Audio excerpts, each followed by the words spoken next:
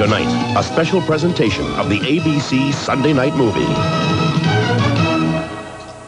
From the creators of the Star Wars saga, a world premiere presentation. A bold adventure of courage and daring. Mace, we're lost! Where heroes become legends, and the only thing you can be sure of is magic. Lucasfilm's The Ewok Adventure. Brought to you by Huggies, the diapers that help stop leaking. And Nestle. When it comes to quality food products, Nestle makes the very best. And by McDonald's. It's a good time for the great taste of McDonald's.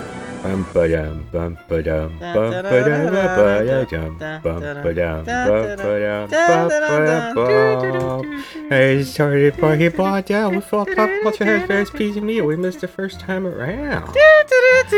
Yeah, we're talking about.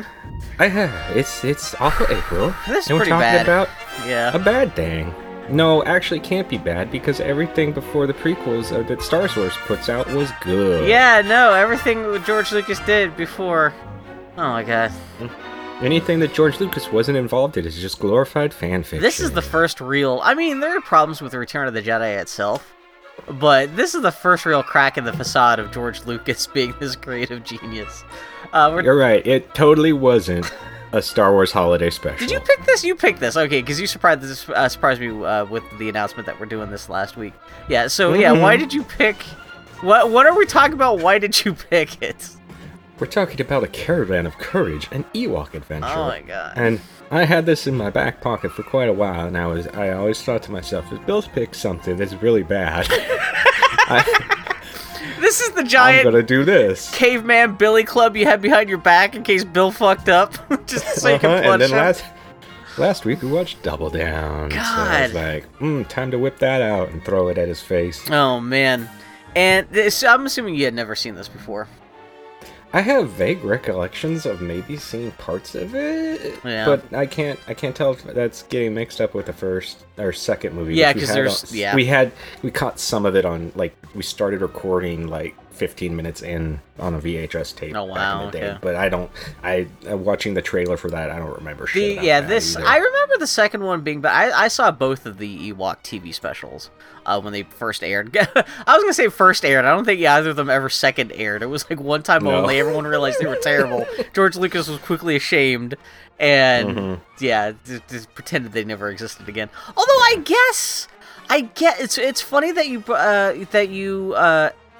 brought up the Ewoks for us to talk about this month, because just like it was just like 2 weeks ago, that one of the guys from the Lucasfilm Story Group, you know, the guys who are kind of like in charge of Star Wars these days, Pablo Hidalgo on Twitter came out and said, "Oh yeah, the Ewok adventure movies are now available for streaming on iTunes and Amazon.com if you want to buy them." And Why would you want to do that? that's exactly, so I heard that and I was like, that's interesting. I'm not going to pay for them, but I'm going to see if they're on the internet at the internet dumpster, because that is the right price for those movies, if I remember correctly. And, How dare you? and that was just like 2 weeks ago, and I found them. And then just like the last week, you were like, "Hey Bill, I'm going to fuck you up because you fucked me up. We're going to talk about the Ewok Adventure." I was like, well, that's perfect timing, because I just got brand new copies of those. So yeah, yeah, fucking... Do you have any knowledge about how these got made or anything like that? No. It I like looked at a little bit of trivia on there's not a lot. Yeah, there's no on- trivia about these movies there- really. Yeah, I mean, there is a little bit, but it's all awful. it's all like it's well, yeah. What you sent me a bit of trivia this morning, and that was like the only thing I read because it's like the IMDb trivia, which is just like the Ewok suits. When you in this, they had to They all make wore blue eyelids. They all wore blue pajamas underneath And it's them. like, Well, what is thanks, what kind guys. of trivia is that? It's not like. And then the only other bit of trivia was the kid who plays Mace in this movie, the older brother, talking about how Anthony Daniels was supposed to play Wicket in this, but then they couldn't get Anthony Daniels, and I'm like, is he getting confused? Because Anthony Daniels plays C-3PO. Like, what is... See, either whoever submitted that bit of trivia to IMDb was off their fucking rocker, or that kid, when he was being interviewed for whatever, wherever that trivia came from, was like on fucking crack, because that doesn't make any sense whatsoever. No. I did see, I was watching a YouTube video last night about reviews of The Empire Strikes Back when it first came out. And it was like Vincent Canby from the New York Times was talking about how Luke Skywalker, he goes to Dagobah and he gets Jedi training from a brand new character called Boba Fett. And so there's a long history of people like not. But it's funny that the kid was in the movie. It's one thing for like a TV critic or a movie critic not to really be paying attention to the movie, but when you're in the thing and you can't even, I don't know. But yeah, these were this.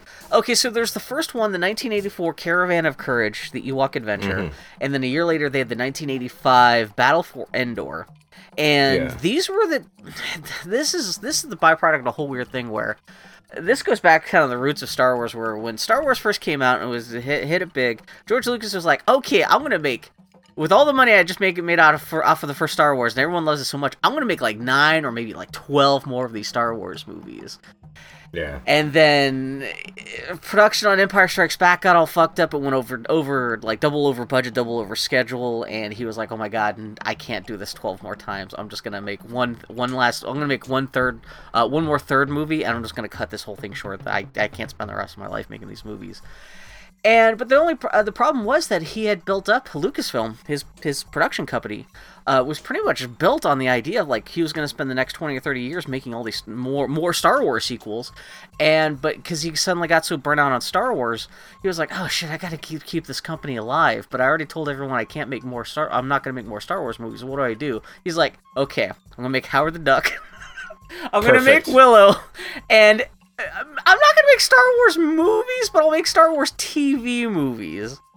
And I'm still convinced that the only reason he created the Ewoks for Return of the Jedi, because he, making Return of the Jedi, he knew that was going to be the last Star Wars movie for a long, long, long time. And he needed a way to keep Lucasfilm alive without any more movies. So he thought, well, I know I always told people like they were supposed to be like Wookiees doing this shit in Return of the Jedi, but I want to make them cute little teddy bears because, like, these Cabbage Patch dolls, this is like 1981, 1982 when he's coming up with Return of the Jedi. He's like, these dolls are so cute. What if I just make, like, the heroes who help, the force creatures who help the heroes in this last Star Wars movie, like, cute little teddy bears that could be easily turned into toys and be super marketable. Maybe that'll help keep Lucasfilm alive in lieu of, like, me having to make more Star Wars movies. And I'm convinced, well, also between that and also, you can make twice as many Ewok costumes than you could with Wookiee costumes, because literally you only have to make costumes that are twice as big as a Wookiee costume. So you're saving money right there. And I'm assuming, he was like, this came out just a year after Return of the Jedi, so I'm assuming this is his first, like, okay, let's see if this gamble's gonna work. Let's see if this Ewok adventure is gonna blow the doors off of everything, and this is gonna start a huge merchandising empire where everyone's gonna be, like, clamoring for more Ewok shit, and that did not happen. And, and I guess he's like, this, I guess, kind of made sense from a production perspective, because he was like, well, I guess we could just film this, like, at Luke Skywalker Ranch. And we already have most of the costumes, all the Ewok stuff from Return of the Jedi. We'll just recycle that stuff. And all we have to do is build a couple shitty stop-motion puppets and put a guy in a giant Gorax outfit. And that'll be the whole TV movie. And actually, the one bit of trivia I did find that was interesting. The guy who directed this his name was John Cordy, I think.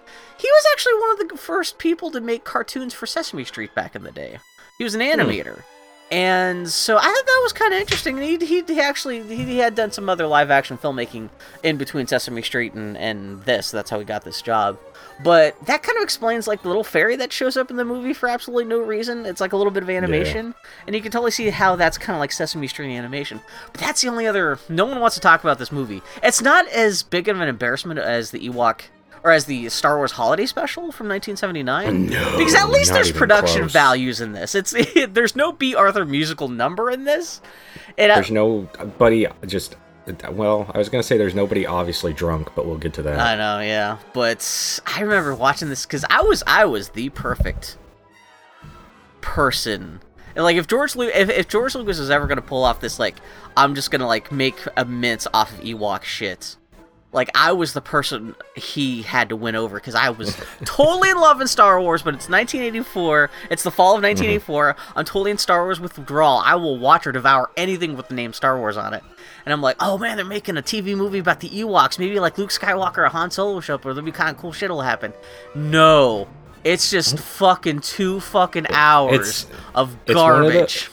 It's one of those things where people, adults, I don't know what happens to them when they grow up, because it hasn't happened to me, but they think kids want to see little kids in their stuff. This is the same thinking. All kids want to be Robin. They don't want to be Batman. Exactly. This is the same thinking that, like, when they made Indiana Jones and the Temple of Doom, they were like, oh, we need a character that the kids can identify with, so we'll come up with Short Round, and he'll be Indiana Jones' best friend. Like, no! Kids aren't going to identify with Short Round. They already identify with Indiana Jones. How do you think Star Wars works? There's no little kids in Star Wars movies, because kids identify with the main characters. It's not like, oh my god. Or they want to be. It's like, the kids will sometimes identify with kids, but it has to be sometimes, like Goonies or Stand By Me, where they swear and act more adult than, more realistically. Well, but like, children, and I should really say. pretty much the only main characters to really adhere to anyway, like the Never-Ending Story or something like that. But yeah, this idea that like, well, we're just gonna put the kid in there, and exactly, the kids will latch onto the kid. No, there's always the most annoying character. I mean, at least Short Round is actually okay, but like, it doesn't help that Mason is a piece of shit. Mason's a piece of shit, and his sister's so like, I don't know. She's just kind of nothing. She feels like they just grabbed like one of the producer's kids, like 3-year-old kids, and she's just so like done up with like doe-eyed, like she almost doesn't even seem to understand that she's on a movie set. She's just so like a non-entity, but she's kind of like the backbone of the picture in a terrible way, and she's just like, I'm sick. Although to be fair, that little kid, she plays sick very well. Yeah, they probably... There's a couple images I'm gonna send you where she looks like she's legit dying. She got vomit on her chin and shit like that. But yeah, this movie was a big, even for a 9-year-old me in 1984. This was a heartbreaker. This is like, oof. Imagine being the kid who played Mace. He's probably what, like 13, 14, something 15, like that, somewhere in there. Imagine auditioning and finding out you're going to be in a Star Wars movie, and it's made for TV, but then it winds up being this. You're just how crushed were his dreams. You're just with a bunch of little people in teddy bear outfits, and there's no. I mean, technically, you kind of have a laser gun, but you only get to shoot at a rock with it, and it's just it's fucking terrible. And like even plot wise. Like, watching it without commercials, it's an hour and a half long, and they were totally... You could tell this is kind of designed for very small children, and it's so... I almost want to say it's episodic, because there's barely any plot, because really the plot is the parents disappear. It takes an hour for the little kids and the Ewoks to figure out what happened to the parents, and then the second hour is literally them kind of like on the back of a couple horses for pretty much like the next 45 minutes until the last 15 minutes till they get to the cave, and then it's just... man, have you ever seen like Jim Henson's The Storyteller? Yeah. Where it's kind of a similar thing where it's kind of like trying to be like fantasy TV's like storytelling on a TV budget, but like it still had like enough of an adult edge. Yeah, it was done well. And like, God, man, I wish to hell George Lucas had talked to Jim Henson before doing this to kind of like, if they had Dark Crystal'd this up a little bit, which actually, I think that's what they tried to do with Battle for Endor, because we can talk about this at the end of this, because what they do with the Battle of Endor is a little batshit, and that actually is more violent. There's actually war and death and stuff in that. But even it's still like fantasy fucking. You want to see cool characters. It's fantasy fucking. It's fantasy, and it's not even good fantasy fucking. Willow is still better than this stuff. And oh god, fucking, I hate everything. This is welcome to Awful April, everybody. This is week 3 of Awful April, and this lives up to its name. But it is nice to have something where it's the 20th Century Fox fanfare paired up with the old plain green Lucasfilm presents title card again, which we don't get these days ever since Disney bought up all this shit. Yeah, but then instead of like a title crawl, you get the warbly voiced old man Bert Ives telling us about the story. Just like every good Star Wars. Yeah, I know. Well, I had no idea Burl Ives was still alive, because like most people, like, most people who are not like dying baby boomers would only know Burl Ives as he was the narrator of the Rudolph the Red-Nosed Reindeer TV special, the old Rankin Bass thing. And so he's pretty much doing the same thing here. And it starts, man, you can totally tell this is made in the wake of E.T. because it totally starts off like camera pans. Oh, God, I'm gonna start off the whole thing. There's always been a kerfuffle in the idiot hardcore Star Wars fandom because oh my gosh, not a kerfuffle. Endor is only referred to in Return of the Jedi as the forest moon of Endor, which a lot of people have been confused because does that mean that like Endor, like the planet we see like everyone fighting on in Return of the Jedi, is that a planet itself or is that a moon to another planet? And the first thing you see in this movie is you see there's like a gas giant in orbit around Endor, like the planet from Return of the Jedi, so actually it's probably the opposite. Actually, this is probably the moon that is in orbit around. And so technically, I guess the world that we're actually, even though it's called Battle for Endor, or like, anyways, technically the planetoid that this whole movie takes place on probably doesn't actually have a name. It's just the moon of Endor. It's a whole thing.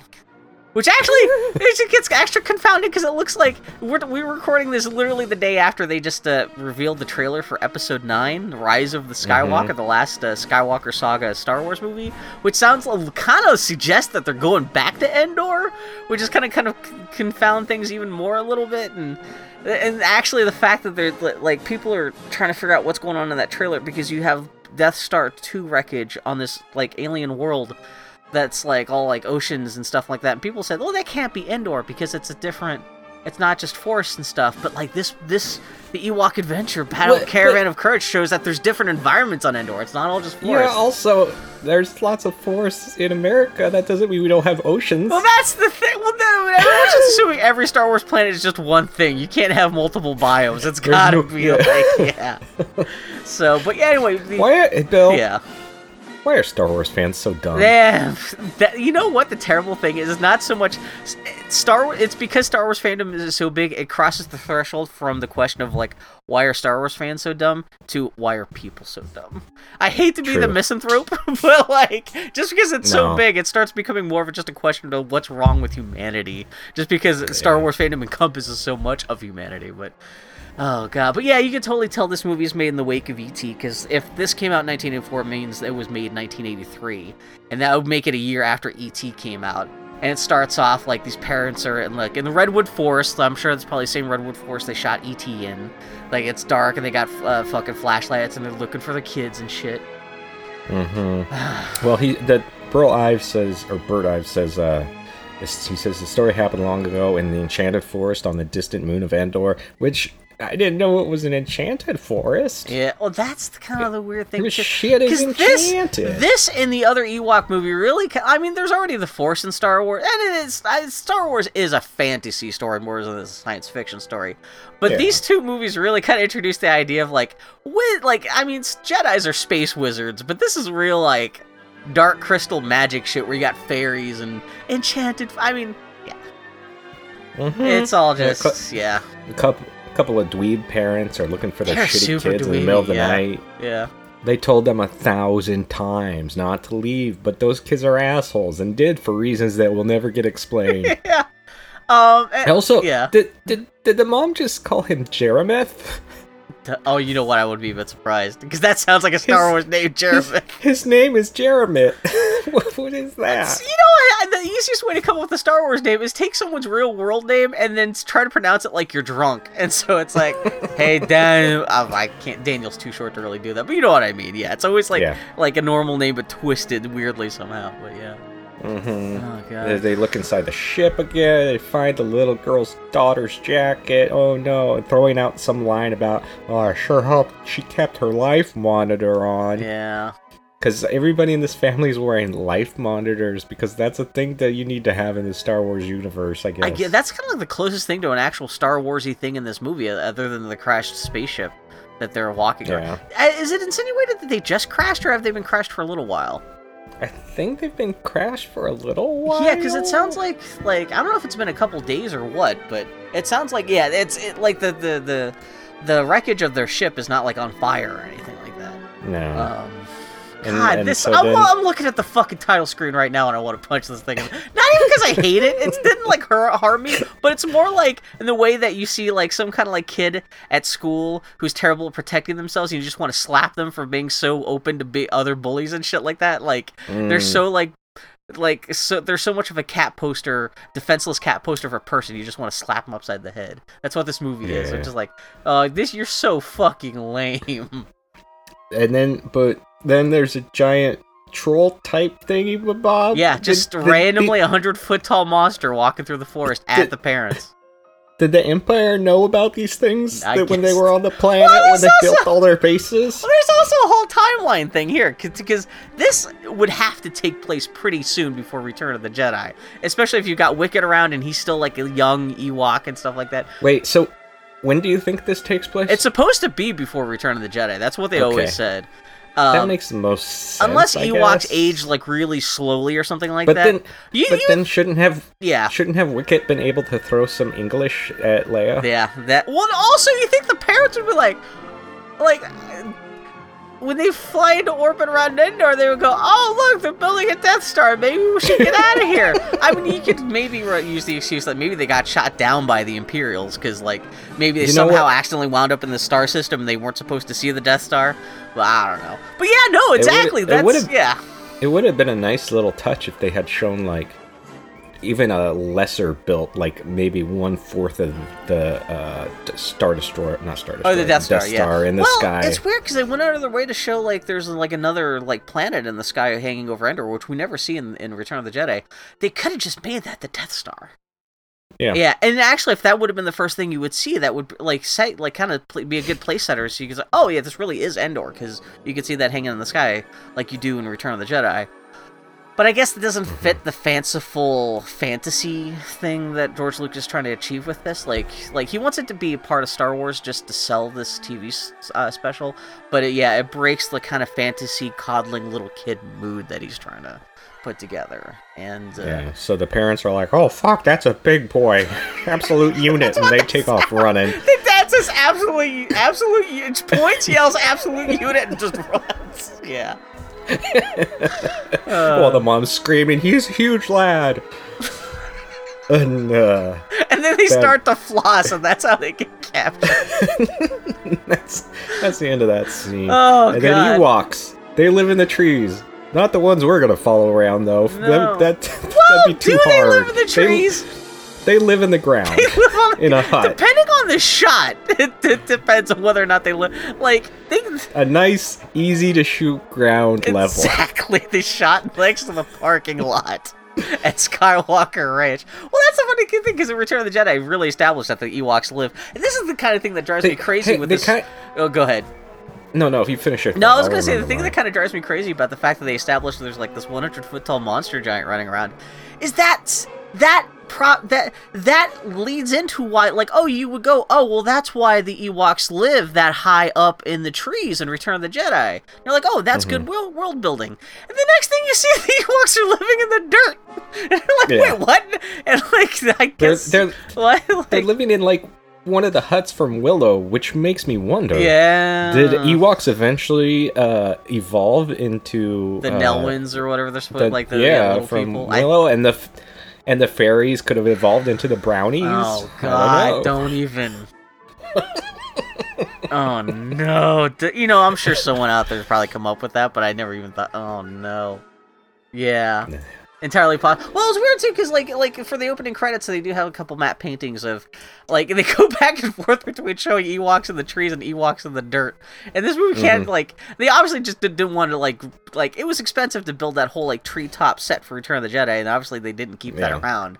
And so there's a couple matte paintings later on in the film, too, where they kind of, like, randomly will show them going up in the trees. But mostly, it's not even a whole village built on the ground. It's, like, 2 huts, like, on the side of the road. Family. Yeah, it's Wicket's family. Yeah, it's more like a little camp than it is even a village, yeah. And 2 of the sons of this family have gone missing or something, and so the dad goes looking for him. His name is Deej. Yeah. Wicket's also there, and at the meeting to make this movie, somebody stood up, pounded their fist on the table, and said, "My favorite part about the Star Wars Holiday Special was how you couldn't understand what the Wookiees were saying to each other. Make sure to do more of that in this." That is literally my last note I took for this, because I was like... And this is better. This is a good 6 or 7 years after that special. So you think, yeah, exactly. Lucas would have taken some of the feedback. I mean, I guess that's the whole point of Burl Ives narrating a little bit, because he does kind of step in and tell you what they're saying during some of the more important parts. Sometimes, but yeah. Still, you have extended scenes where it's just characters going. And I remember even watching this as a kid, just being bored out of my mind, because the shtick that they're doing with each other is not that interesting. And even back in the day on like a standard definition like CRT TV, like you could see that like the Ewok masks are not designed for lengthy talking. I can't. I'm not designed for lengthy speeching, but because they don't have articulated lips or anything. They're the only thing that, like, I guess a couple of the masks could let the actors like stick their tongue through the teeth, like the fake rubber teeth of the mask, so to kind of create them like this like insinuation that there's kind of like lip movement. But no, you like in this like when you have nothing but Ewoks talking to each other, the camera just lingers on these dead-eyed faces that these usual Ewoks have, and the fact that they're talking to each other but not moving their lips, it is genuinely creepy. Sometimes, yep. And the weird thing too is I don't remember the Ewok masks in Return of the Jedi having these kind of like eyes where you can see the irises so clear, the pupils so clearly. In Return of the Jedi, I just thought they just had dark eyes and you really couldn't see the pupils. In this, all the eyes are super light, like kind of light colored. So everyone like and like the Ewoks. Maybe they replaced them when they had to add the eyelids. It's entirely possible. You know what? It's entirely possible they realized that like the Ewoks, the actors inside the suits couldn't see outside of the dark lenses from the versions of the suits from the movie, so they could have redesigned the eyes just to make it easier for the actors to see. But the side effect is that you have these evil like yellow eyes that all the Ewoks have in this movie that made them look like they're gonna fucking eat someone. And it's not like it's the like George Lucas, like the whole reason he did this was to help build up his whole little Ewok merchandise empire. And if anything, this like takes away from what little charm the Ewoks had in the original film. It's terrible. Yeah. Anyway. So the Wicket comes and is told to hang out with the smelly goats in the background because I guess there's goats on Endor. Yeah, well they don't have enough production budgets, a couple of fake animals, so it's like goats and chickens, yeah. Deej is getting ready to search for his son using his skin glider, which is a pretty metal name for something that's never wanted not metal at all. Yeah, something about Burl Ives saying skin glider kind of made me go, got under my skin a little bit, yeah. It's hooked up with a rope, and then a goat eats the rope that was holding the skin glider in place, which isn't a problem at all because Deej was ready to go. He was about to launch, but then the Wicket runs over to try to keep the rope from snapping, but it snaps just as about to touch, and this is like the shtick where it's like, wah, wah, wah, Wicket's in trouble now, and then Deej goes flying off.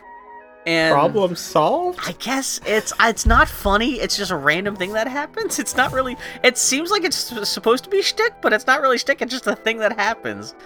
And the filmmakers don't understand how hang gliders work because this Ewok is able to just fly around endlessly in circles looking for his lost kids. Yeah. So, and he sees a shining object in the trees, but no time for that. Yeah. He got to find his shitty kids who are fighting on a hillside. So he throws them a rope and tells them little ships to climb down all by themselves.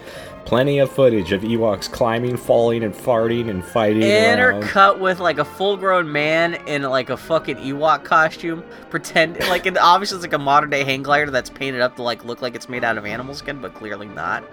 And this just, man, how long? This is like the first 15 minutes of the movie is just this shit. And like the brothers are trying to climb down and they fight and they roll around and it does not. There's nothing charming about this. It's just a couple of little people just beating the shit out of each other in teddy bear outfits, and that's like you're just like, this is how I'm spending my time. This is not This is the opposite of entertaining. This is just terrible. Yeah, and it's not even arch terrible in the kind of like where it becomes entertaining of itself. It's just lame. Yeah, and they don't really try to hide the facts. They're just filming some of the shots of the dried out brown hills of California. That's the thing, because even the locations, they're obviously just shooting 5 minutes away from Lucas's office, so they're just not even like deep in the forest, but like by the side of the road. It's not exotic at all. Yeah. Oh my god. So they all get together and they go to and find the shiny thing in the forest, which is a crashed type of what they call it, a Star Cruiser later. What is it? An A-wing? What is this thing? This is nothing that's ever been seen in Star Wars before. It's kind of like, Okay. it looks a little bit like the Imperial Shuttle from the Return of the Jedi, but like really tiny. And I don't know what the hell this. According to the trivia, this like parts of this is bashed together from parts from the Snowspeeder props from The Empire Strikes Back, but it's just dumb looking. It's just a piece of shit. It's just it's cardboard prop bullshit.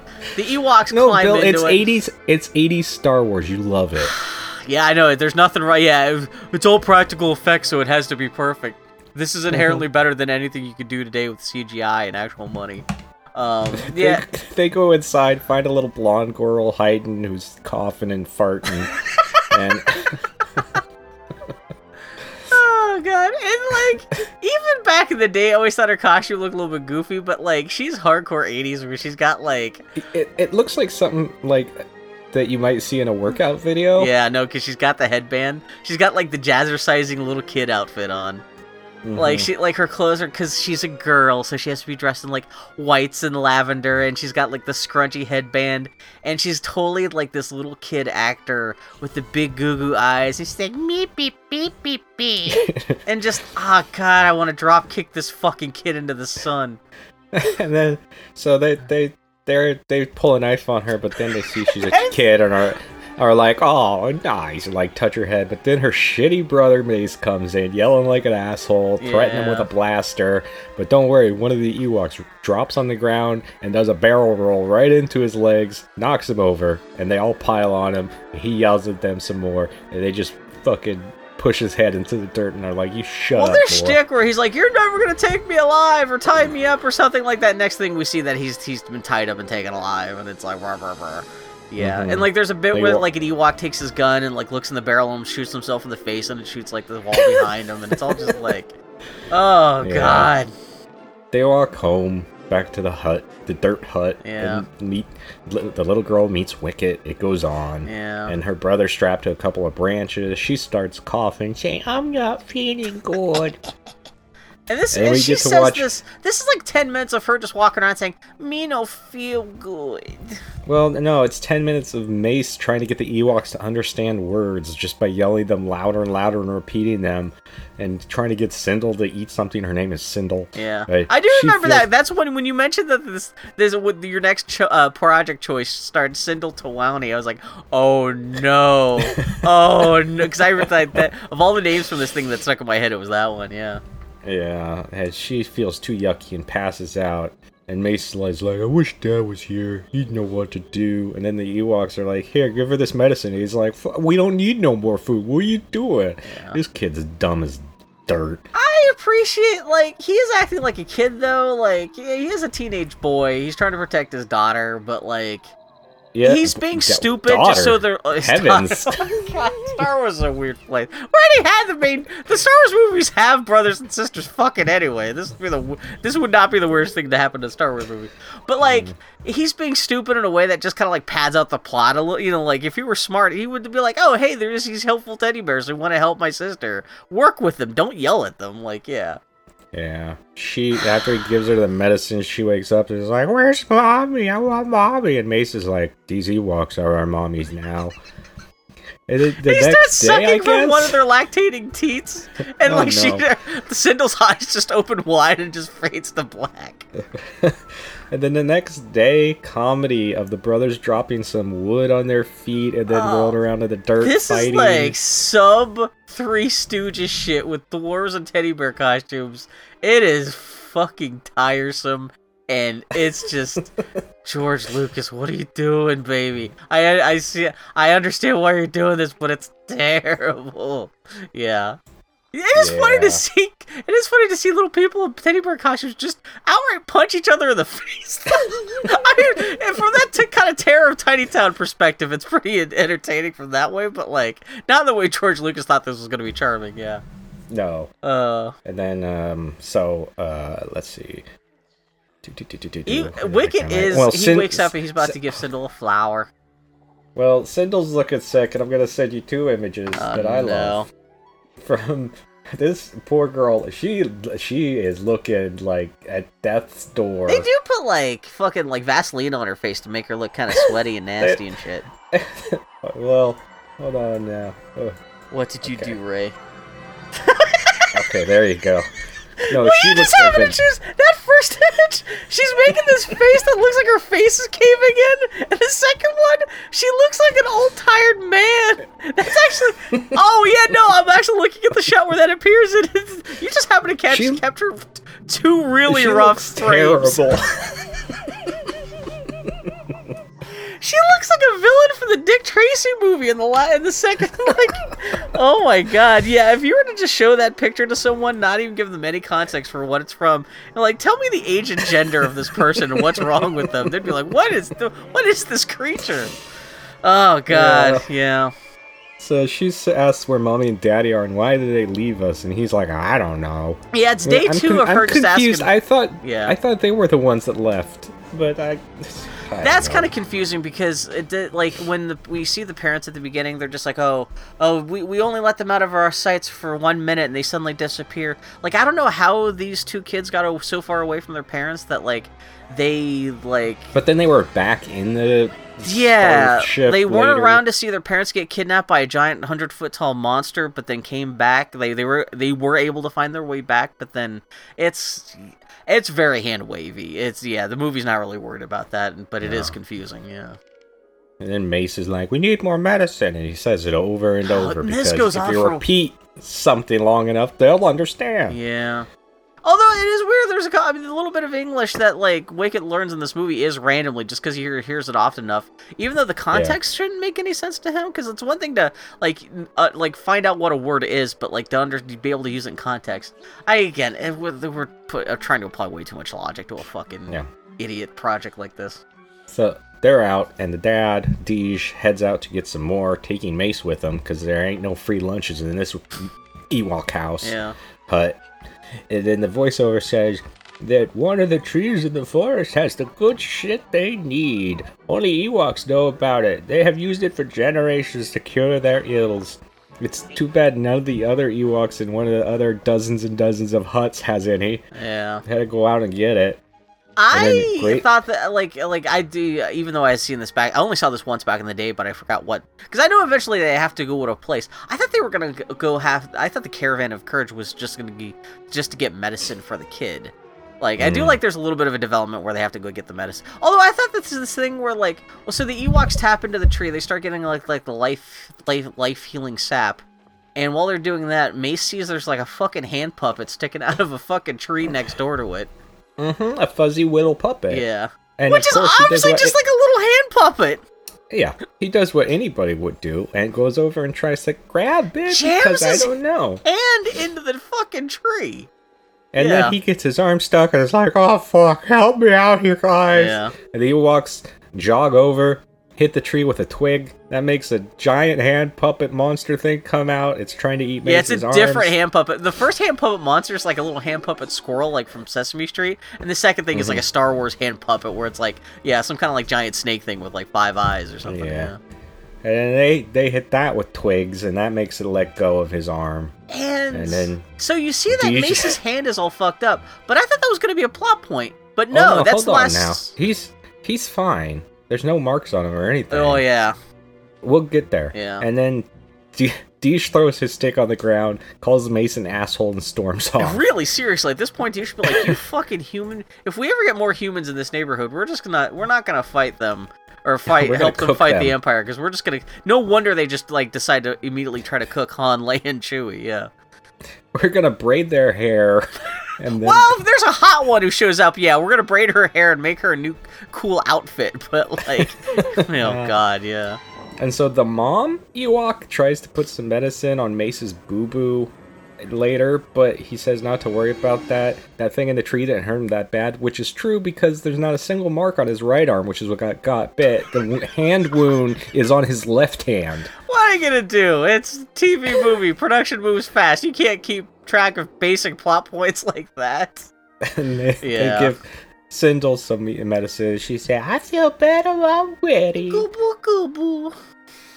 And I don't know if as far as Mace knows, that puppet could have been made of farts and poison. Yeah. You should probably let the Ewoks put some salve on that wound. You think, if anything, you would say, hey, guys, since you're taking sap out of that magic tree, why don't you take an extra couple doses, because I might need some myself. Or, especially, I mean, unless the Ewoks have actually run into that creature before and they realize it's not poisonous, and so as long as his arm didn't get It could be poisonous to humans. Who knows? But it's just... And the whole time they're, like, fixing Mace and Sindel, like, Wicket staring with his dead-eyed yellow eyes, like, talking through his, like, fucking... Warwick Davis's tongue sticking out through his rubber teeth, and it's just, ugh. Yeah, was the director for Wicket like, stick your tongue out of your disgusting mouth hole in that mask? And you're obviously rubber teeth, which, I mean, I get the thing that we're seeing this in a sharper resolution than anyone could have seen it back in the day, so it wouldn't look quite as bad back in 1984 as it would look now. But although Wicket, they did the Wicket did that in the Return of the Jedi movie a little bit too. Yeah. But it wasn't quite so pronounced because he wasn't getting, like, these luxurious close-ups in HD, but... oh, God, yeah. So, Sindel's hanging out later with Wicket playing with a ferret. Is this just Earth? Yeah. Again, you'd think they would have dyed the ferret blue or put a horn on it or something, but no, it's just a ferret. Yeah. You know, then Sindel's teaching Wicket words like furry, Star Cruiser, crash, and don't worry, there's only 5 minutes of Wicket saying Star Cruiser over and over again. Star Cruiser! And it's just, and this never becomes a plot point later or anything like that, it's just... I mean, really, I guess this is, like, from George Lucas's perspective, this is the kind of meat and bones, because you have a little kid befriending Wicket, teaching him how to speak English, which you think this is going to be, like, the thing that, like, endears Wicket to the kids watching at home and think, oh, I need to go out and buy myself a Wicket doll. But no, that didn't happen. It's just, Wicket, he gets a horse doll, and then he's like, horses crash, and she's like, horses don't fly! And then Mace wakes up and asks Sindel what her and Wicket were talking about, and then he chastises her for saying they were talking, because Ewoks can't talk. They're animals! Hey, they can talk, dickhead, they just don't speak your language. Exactly, and then Mace says, as soon as I get my gun, we're out of here. And Sindel's like, why can't we stay here with the Ewoks? This little shit bird says, stay here with these walking hairbrushes? Come on, Sindel, they're animals. Wow, okay, asshole. They did save your sister's life, save your arm from that terrifying puppet, let you sleep in their bed and fart up their hut, but yeah. Yeah, and seriously, animals. There's absolutely no other... This is the only thing that could... there's no other... I could see if there was any reason to suspect there might be, like, civilization on this planet, like, out beyond the Ewoks or something like that, too. And, like, okay, we can't afford to stay here. We need to go back and, like, find a place that can get us, like, help us find our family or, like, get us off planet or something like that. But no, as far as you know, this is the New York City of Endor. This is, like, as high as civilization is getting. You better stick it out with these guys, because these guys are the only ones who seem to know the neighborhood and have weapons and...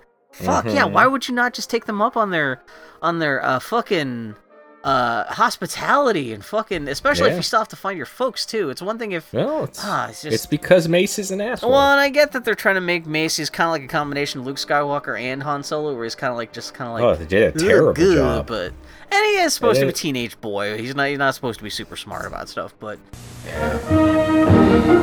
the Ewok adventure will continue in a moment. You could win one of 100 complete Masters of the Universe toy sets like this. 1 in 75,000 will win in the Nestle Quick Masters of the Universe Instant Winner Game. There are over 250,000 prizes. You can look for this Instant Winner Game card with specially marked packages of Nestle Quick. It's at your grocer's display, or you can get a free game card by writing to Nestle Quick Masters of the Universe Card, P.O. Box 3636, Syosset, New York 11775. Hey, heroes, how about some Quick? Yeah! Tonight, Come on! From the creators of the Star Wars saga, a bold adventure of courage and daring.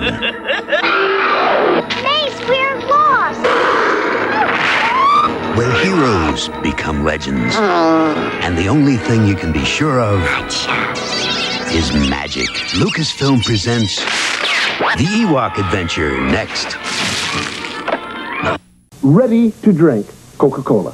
Yeah, whenever you pour a Coca-Cola into a glass right then and there, it's ready to drink.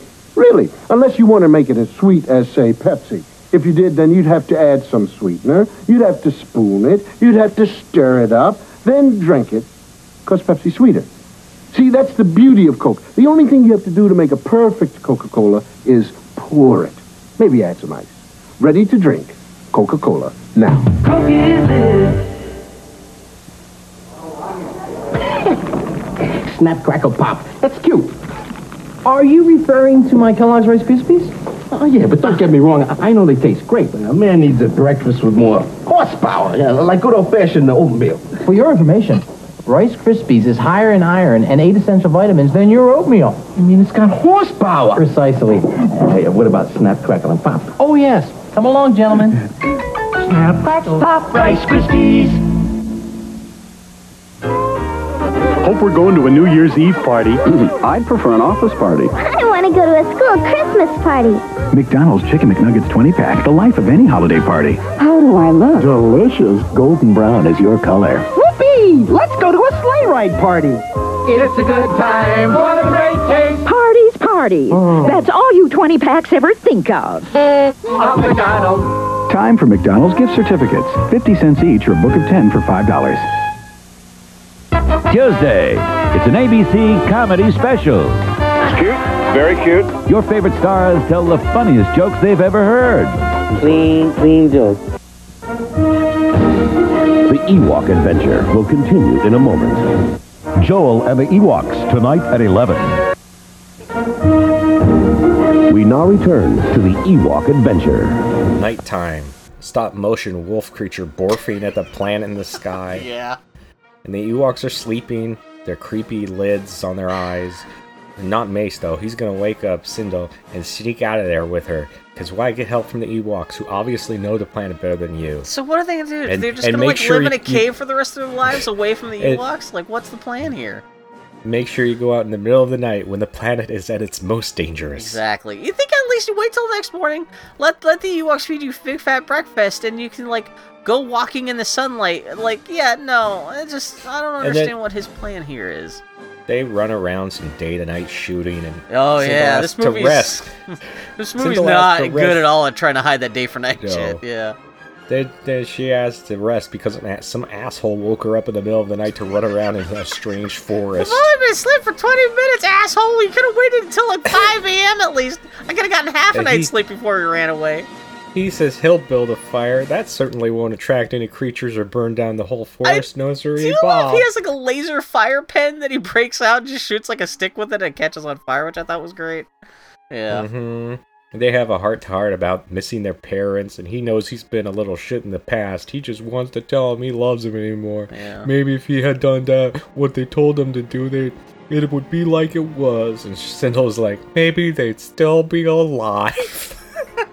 That's dark as shit for a 7-year-old. I do appreciate like them just jumping to the idea that no, the parents may actually be dead. This is like they're not coddling the audience too much there on that perspective. And he's like, they're not dead.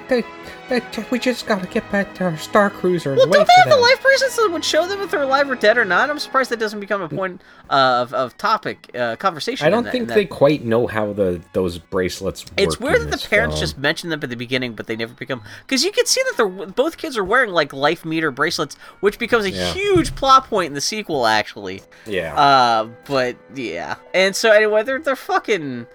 So instead of resting comfortably in a warm Ewok hut in a dirt parking lot next to the Industrial Light and Magic parking lot, now they're like cold alone at 5 a.m. in the forest. Where noises and growls happen. Yeah, and probably attracted by the fire, so they run. Who could have seen this coming? So they get chased. Well, they're chased by a reject puppet from Meet the Feebles. Yeah, unfortunately for them, the puppet can only run as fast as the puppeteers can. So, like, they get very well, depending on the shot, because sometimes it's like an actual, like, big rubber puppet, and other times it's, like, stop motion, depending on what the budget was for that shot. Yeah. Mace shoots his blaster at it, hitting various trees beside it. He aims like a stormtrooper. Yeah.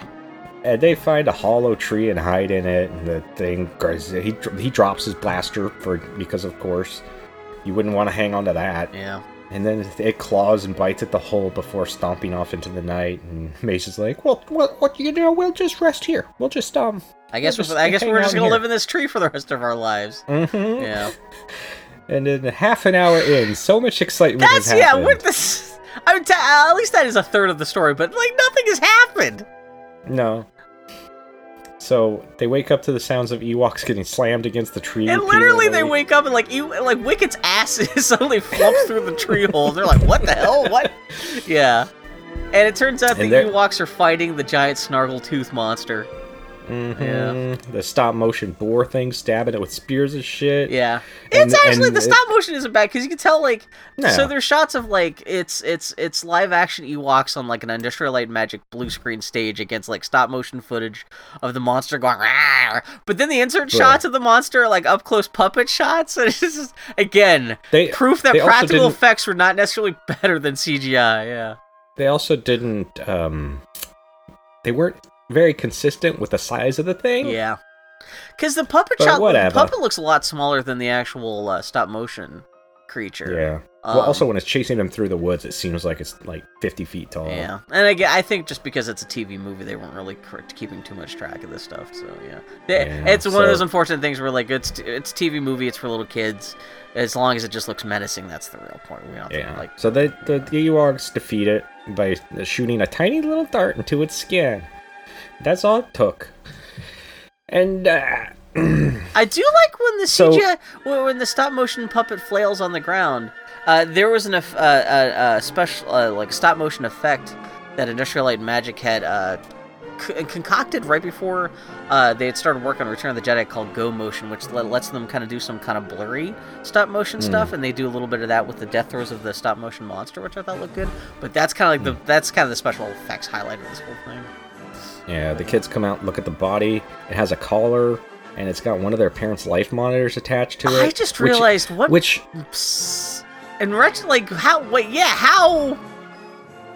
the giant that we see take this tiny little bracelet and is like, you're gonna have a nice little trinket on your collar there, pet. Yeah. And attach it delicately. This makes no sense for like when you look at it from like after seeing the end of the story, like, yeah. Oh, okay. Yeah. And that this lets the kids know that their parents are still alive somehow. And well, at least they may still be out there. Like, it's not confirmation for sure, but like someone out there. One of the kids is like, "Mom and Dad are still alive." But okay, so now they gotta find the master of this beast if they're gonna find the parents. And at the Ewok hut, Mace asks the Ewoks if there's someone who can help. So they send him to see Lograd, the village mystic. Lograd is from Return of the Jedi. He was like the guy who pronounces the good guys in Return of the Jedi. We are now members of the tribe. Yeah. Mm-hmm. Who I guess is as old as the trees.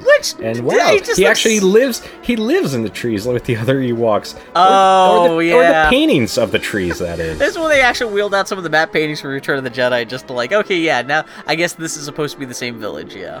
Mm-hmm. He handles some props, spins a top like a, and takes. I thought that was kind of cool. Again, this is going just from. Okay, well, the Force is kind of a magic force field, too. This is just pure magic fantasy stuff. Yeah. Yeah. Which I don't have a problem with, but, like, what are you going to do? No. He takes the life bracelet from them, and Mace is like, hey, be careful with that. Shut up, asshole. He's helping you. Fucker. Yeah.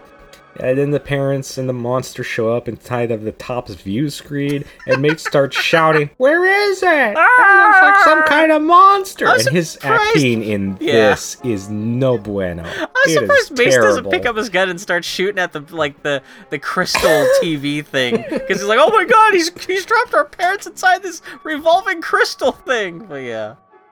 And Cindel says, "If we don't help them, they're gonna die." And then she cries. You happen to see that just as she was saying it as I'm watching it now. That was alarming to hear your voice come out of a sad, pretend space 30-year-old's mouth.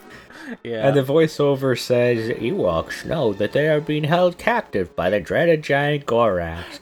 And also, he lives in a land the new Ewok has ever returned from. It is so weird to have, like, this oatmeal commercial Wilford Brimley narration over this movie like that. Because it doesn't happen often enough that you get used to it.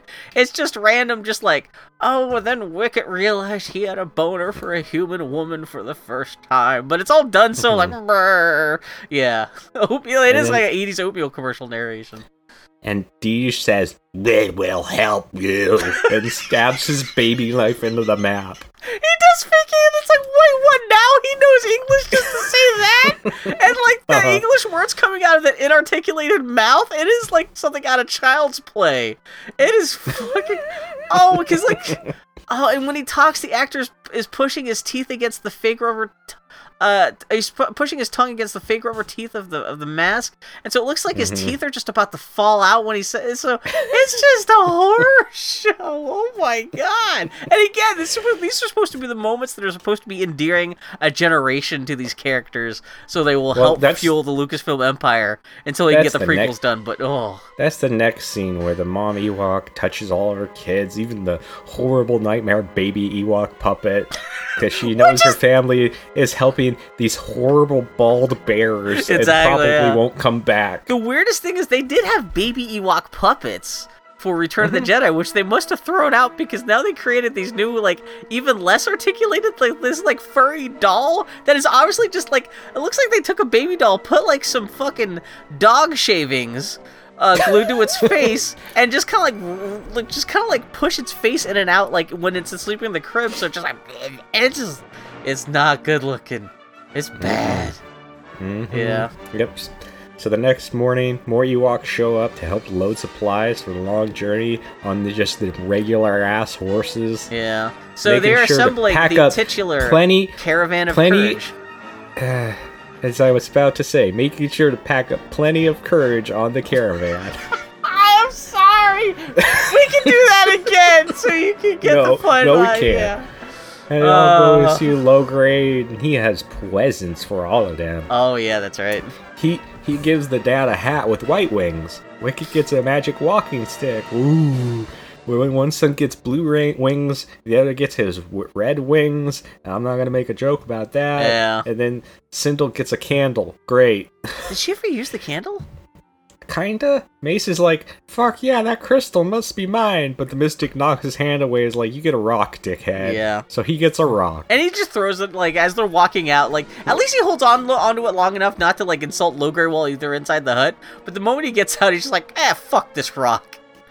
The last two items are for other Ewoks they must meet and convince to join them. Which is without them, they'll never make it, I guess. I don't know if I respect that as ballsiness of just saying, fuck it, yeah, there's going to be two more Ewoks we're going to meet. Fine. Yeah. Just broadcasting that.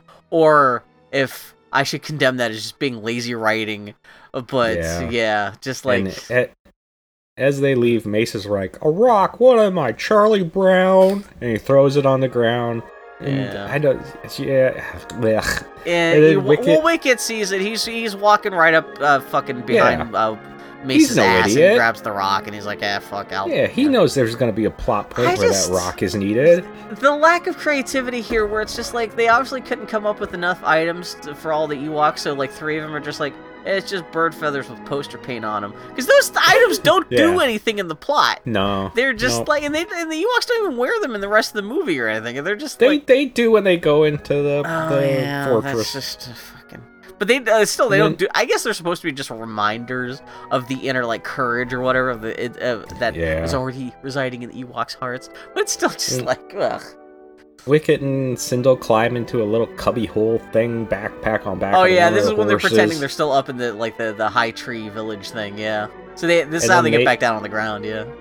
Well, no, I'm talking about the pack on the back of the horse. Oh, okay, yeah. That Wicket and Sindel climb. I did they put it in a basket when they have to lower everyone back down to the ground though. It's pretty cute. Yeah. And Mace is like, "Hey, where's my horse?" And Deej is like, fuck you don't get a horse, you're riding in there. And he's like, what? That's for kids. I'd rather walk. Okay, dickhead. I'm like, have you only noticed that these guys have 3 horses and they're tiny little ponies? I understand now why they kill him almost immediately in the second movie. I Okay, yeah, I wasn't quite sure if you were aware of that, because I remember that being the ballsiest move they made with these movies. In that second movie, they just kill off Sindel's entire fucking family. Yeah. I don't know if they bring back the same actor for Mace. I know the I think they do. The dad turns into the principal from the Breakfast Club, which kind of cracked me up. The only other bit of trivia I thought I had for this movie is I always thought that Mace in this movie was played by the Rusty Griswold from National Lampoon's European Vacation. Just looking it up right before we started podcasting, I was wrong. They're two different people, but they look exactly the same. I'm just saying, if you look up Google image search for Rusty Griswold European Vacation versus Mace Townley, and you'll be like, oh, it kind of looks like the same kid, but I guess I was wrong. Anyway. Bug-eyed redheads. So, almost halfway through the movie, and the caravan God, has finally started. This is fucking... Oh, imagine watching this and this being even slower paced with when you've got commercials for tampons interspersed with all this fucking shit. Oh. Ewoks hoot and holler and wave goodbye and good riddance to the family who's too good to live in the trees. I know, seriously. This fucking asshole's been shit talking for the last 3 days, yeah. Mace takes the lead and is almost crushed by a falling tree later down the line. It suggests they're barely out of the village when they meet both of the other Ewoks they're going to take with them. It's ridiculous. Well, the Ewok version of Brian Blessed chopped it down. Yeah. I do love the idea of a rough and tough Ewok, though. Mace tries to yell at him like the big man he is, but the Ewok just pinches his nose. Yeah. He's like, yeah, you stupid kid, and goes and talks to Deej. Deej gives him a tooth. Yeah. But he doesn't want to come on this stupid journey, so Mace starts taunting him, being like, oh, you think you're a big man? You ain't nothing special. He throws an axe into a tree. Okay, that'll show him. Watching this, it's weird because when Mace throws the axe, when it lands in the tree, it's like there's some kind of blue screen around it for some reason. I have no idea why. But when the fucking Ewok does it, it's just like a normal throw. I don't know what happened with the take used for Mace's throw, but I do love the moment when Axe Ewok meets Deej and they're like old buddies, where they're like they almost start fighting a little bit. They do the rough shoulder slap and, hey buddy, what's going on? They kiss a little. Yeah, they rub their inanimate lips against each other for a moment. Gross. A little tongue touch between the two masks. I do. Also, the weird, because the Axe Ewok, he's got this rib cage of sticks, armor on his chest. And his little headdress is tied tighter than everyone else's. He looks like the Charles Bronson of Ewoks, which cracks me up. Yeah. So the big Ewok throws his axe with sticks into the handle of the one Mace just threw. He does the Robin Hood thing, yeah. And then he does a chop across his crotch at Mace and tells him to suck it. It actually says it in English, which makes it even that much alarming, yeah. And it's not even Ewok English, it's the voice of a human guy just saying, suck it. Then Mace takes the tooth from Deej and gives it to the Ewok, and I guess he just needed a human to hand it to him. I guess so, and the insinuation that the tooth is actually from that Ewok's, because he's already got like an animal jaw hanging from his chest, and he even points to where there used to be the same tooth. The voiceover is now the tooth is back to its rightful owner. So I guess Logray could have just said, hey, it's no mystery who this tooth belongs to. It belongs to Larry, who is literally just standing outside of the village 50 feet away. You're gonna meet him in about 5 minutes. Yeah. So they stop. Mace starts whining about how they're wasting time, which was the original subtitle of this movie, Wasting Your Time on Ewok Adventure. I was watching this last night, Saturday night, and I got to the point where I was like, this is one of the rare times where we're watching a Tardy the Party project where it feels like you can really feel time slowing down. Because it got to this point, I was like, this thing's got to be over, right? And it's like, oh, it's only halfway through. Oh my god. And this is when we joke about there being movies where you just spend your whole time checking your email or checking Twitter the whole time. This is it, because it's Bill. I watched this at 1.5 speed. And you didn't miss anything because this thing is so drawn out. Oh my god. This is I almost actually really do wonder if this was supposed to be an hour-long special, because there's maybe even if you there's an hour's worth of story in this that gets drawn out for 90 minutes, and it's just yeah. So they run into a Ewok priestess who they give the crystal to.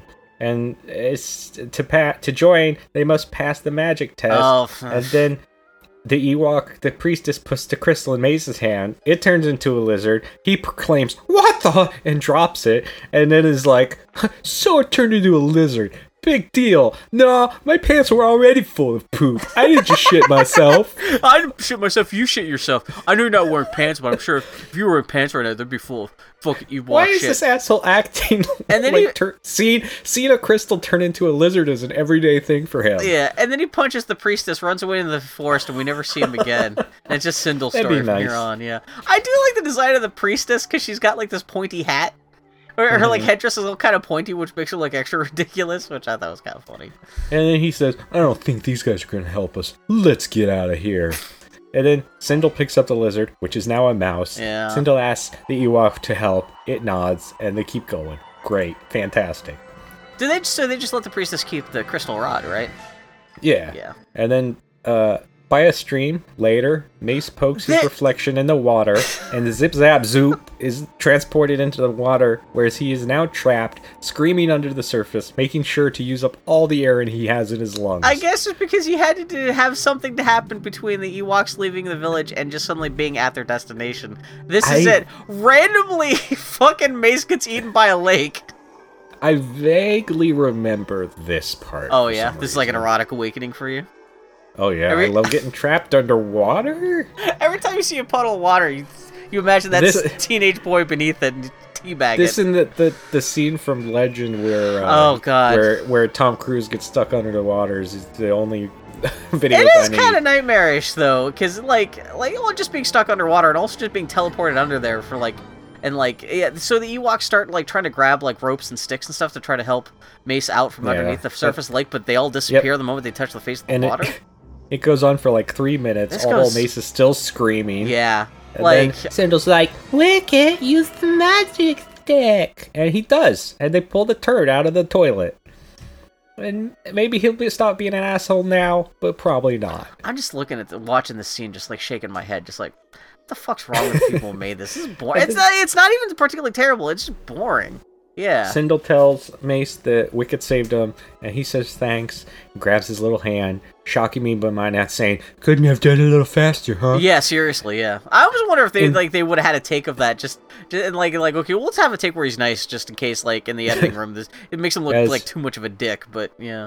A very important scene. And then later, Mace tells everyone, "It's time to get going," because I guess he's in charge now. And he puts Sindel in the pod on the back of the horse. And he's like, "Where's Wicket? Wicket, get in too!" But Wicket's bouncing up and down on a tree branch.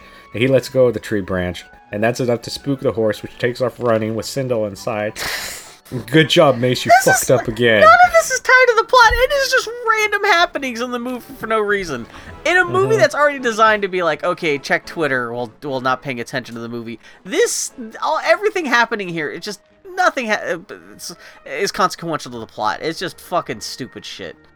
And so you know what somebody should do, Bill? What's that? They just there was just that leaked footage of the Star Wars event today of the what is it, the Mandalorian? Mandalorian. If somebody put that out, but edited in the trailer for this with the audience screaming and going nuts and shit. The funny thing is, there's enough fans who have grown up who don't even know that these movies exist, so they would recognize it as being Star Wars, but they'd be like, "Why is there like a child on the back of a horse in a cage and being chased by Ewoks?" Like, oh, that would have been amazing. Oh god. So God, this goes the big on for. Ewok jumps on his horse. I must and have gives actually. chase. I must have tuned out because I don't remember watching this last night. Yeah, he eventually catches the horse and saves her. Another very important scene. And fade to black. That's the end of the scene. And then a scene of everyone camping. Sindel says she's got a good candle. It never burns down. Okay. And then Mace looks outside, and the fairy from Legend starts flying around. Yeah. And God, this is all fucking. Oh fuck. I read that the sound effect was reused in Willow. Was it also used in Legend? I wouldn't be surprised. I mean, sure, because it's the sound effects these fairies makes is very familiar. It's that high pitched like. Yeah. I mean, of course, like it would be reused in Willow, just because like George Lucas has his sound department. They always recycle the same sound effects and stuff like that. But and again, but even the meeting with this fucking fairy, the fairy, like the only contribution it does for the rest of the movie is like It whirls in front of the Gorax's face later. And so this is like nothing to the plot. It's just random happenings. Well, Mace, being the smart guy he is, having almost had this planet kill him several times, I know, yeah. goes chasing after it. And then there are hundreds of them flying around and bugging all the Ewoks after Mace yells, "Hey, come out and get tormented too!" Yeah. And I like the one Ewok that's like, "Fuck this," and goes back inside his tent to go back to sleep. This can't be helped. What are I gonna do? Try to kill these things? They're not trying to hurt me. I'm just gonna, like, if I just go back into my tent, they can't do anything to me, so fuck it. Sindel comes out with her candle, watches for a little bit, puts the candle on the ground, which I guess is what these things wanted, and they all get sucked into the flame, which would make you think that she's going to put that candle down later, and all these fairies are going to attack the giant. That's what I assumed too, yeah. No, that would make too much sense. This really feels like it's like a first draft script that they just filmed. Because, like, even in a second draft, you would, like, have the thing of, okay, well, if you're going to go out of your way to have Sindel have the candle, well, then the candle should do something. That's just basic script writing. Even for something as simple as this children's TV movie, you think you would just set up and pay off. That's as simple as that. Yeah. And, like, no, they don't even do that. It's just random happenings, yeah. Mm-hmm. Mace finds last one on the ground that's separated from all the rest, picks it up, it dances in his hand like crazy go nuts for reasons. Yeah. And then that scene ends with Mace finally saying the Ewoks are helping. It's never suggested, like, I guess Mace helped the fairy, I guess? With his joy? Or I don't know. Things happen, but then the next morning, time passes. That scene happens. And Sindel says she's hungry. Mace says they're running low on food, and I don't know how much longer we have to go. Plus, the Ewoks are terrible at foraging and hunting, I guess. Yeah. And there's still half an hour left. And then Wicket gives him some crackers. Great. They laugh. Mace takes the fairy out of his vest pocket and offers it some cracker. It starts squeaking and farting and flying around, and it goes on. And I guess it's very whimsical. And one of them says, "I think she eats giggles." Barf. Then that scene ends. Man, you're a 9-year-old boy. I was a 9-year-old boy watching this, and like watching this desperate hope there'd be any kind of like actual Star Warsy content in this. And an hour into this, even more than an hour with commercials back in the day, and this is kind of like the highlight of the film is the fucking 3-year-old girl going, "She eats giggles." It's just like, oh my god. Yeah. Why haven't they invented Nintendo yet? So I could just turn this off and play like Super Mario Brothers instead. Like, fuck. Oh, George Lucas, you're killing me. Yeah, and then they cross the desert of Sama, the land of acid pools and dry lakes. Which, that makes me wonder if that's not like the same desert planet, like, you know, is in the news, the episode 9 trailer. You can never know, because this kind of looks like some of that same shit. But yeah. Again, it is nice to see in Star Wars, though, a planet that is all not just one thing. There's forests and deserts with lakes of acid, I guess. Jesus Christ. Yep, this is where the Ewoks go to get rid of the bodies of their enemies. Well, this is where they dispose of the bones after they've eaten all the meat off the bones. Yeah. Mm-hmm. And they reach the forbidden fortress of the dreaded pirate Gorax. But seriously, pretty much everything from the moment they left the village to this, plot-wise, has nothing to do with anything. Yeah, they're just suddenly here. I was surprised with all the dumb filler they've had so far. Nothing happened in the desert.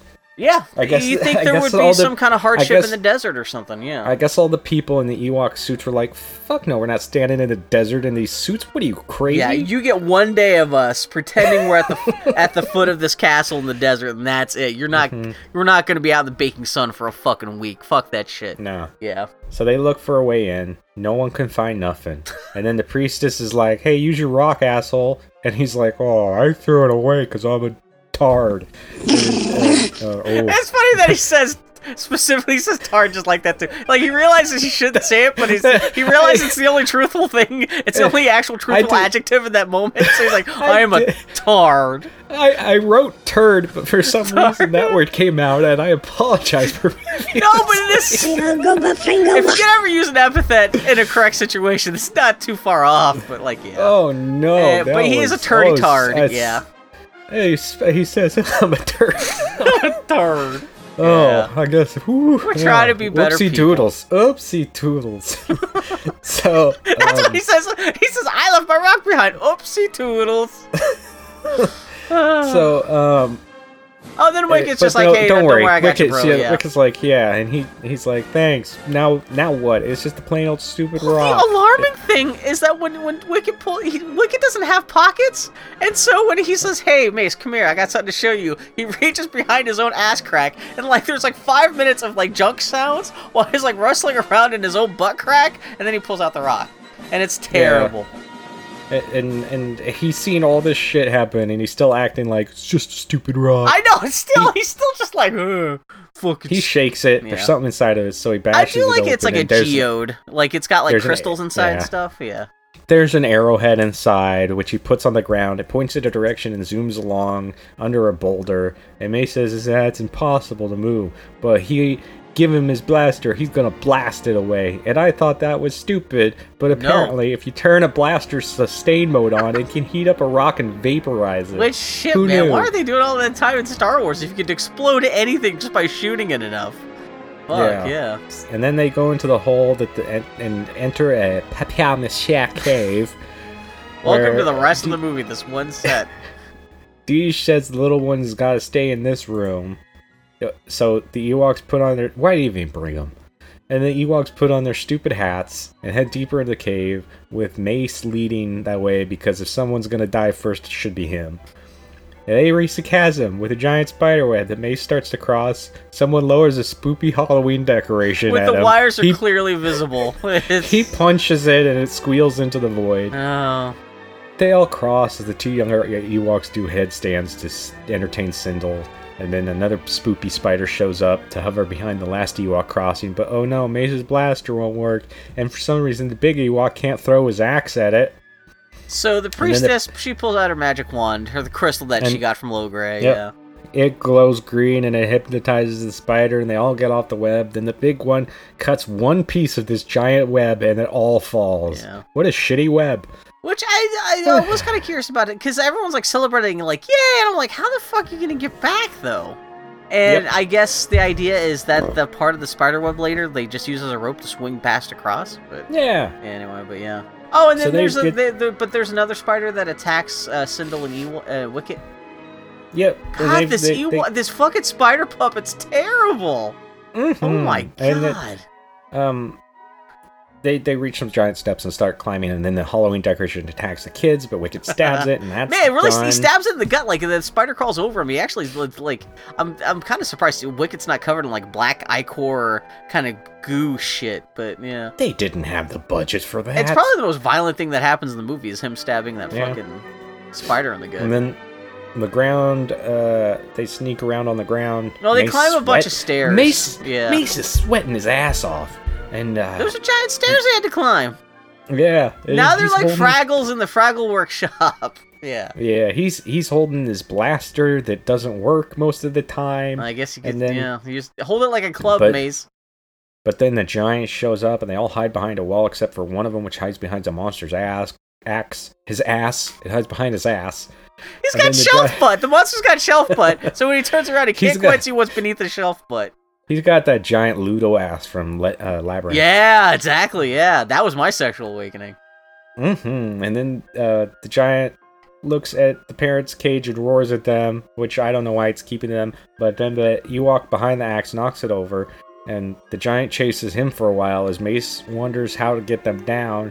So they use the giant's axe as a springboard to launch Mace into the cave. So he'll be stuck up there too. The Ewoks dust off their hands, say we're finally rid of him, and leave.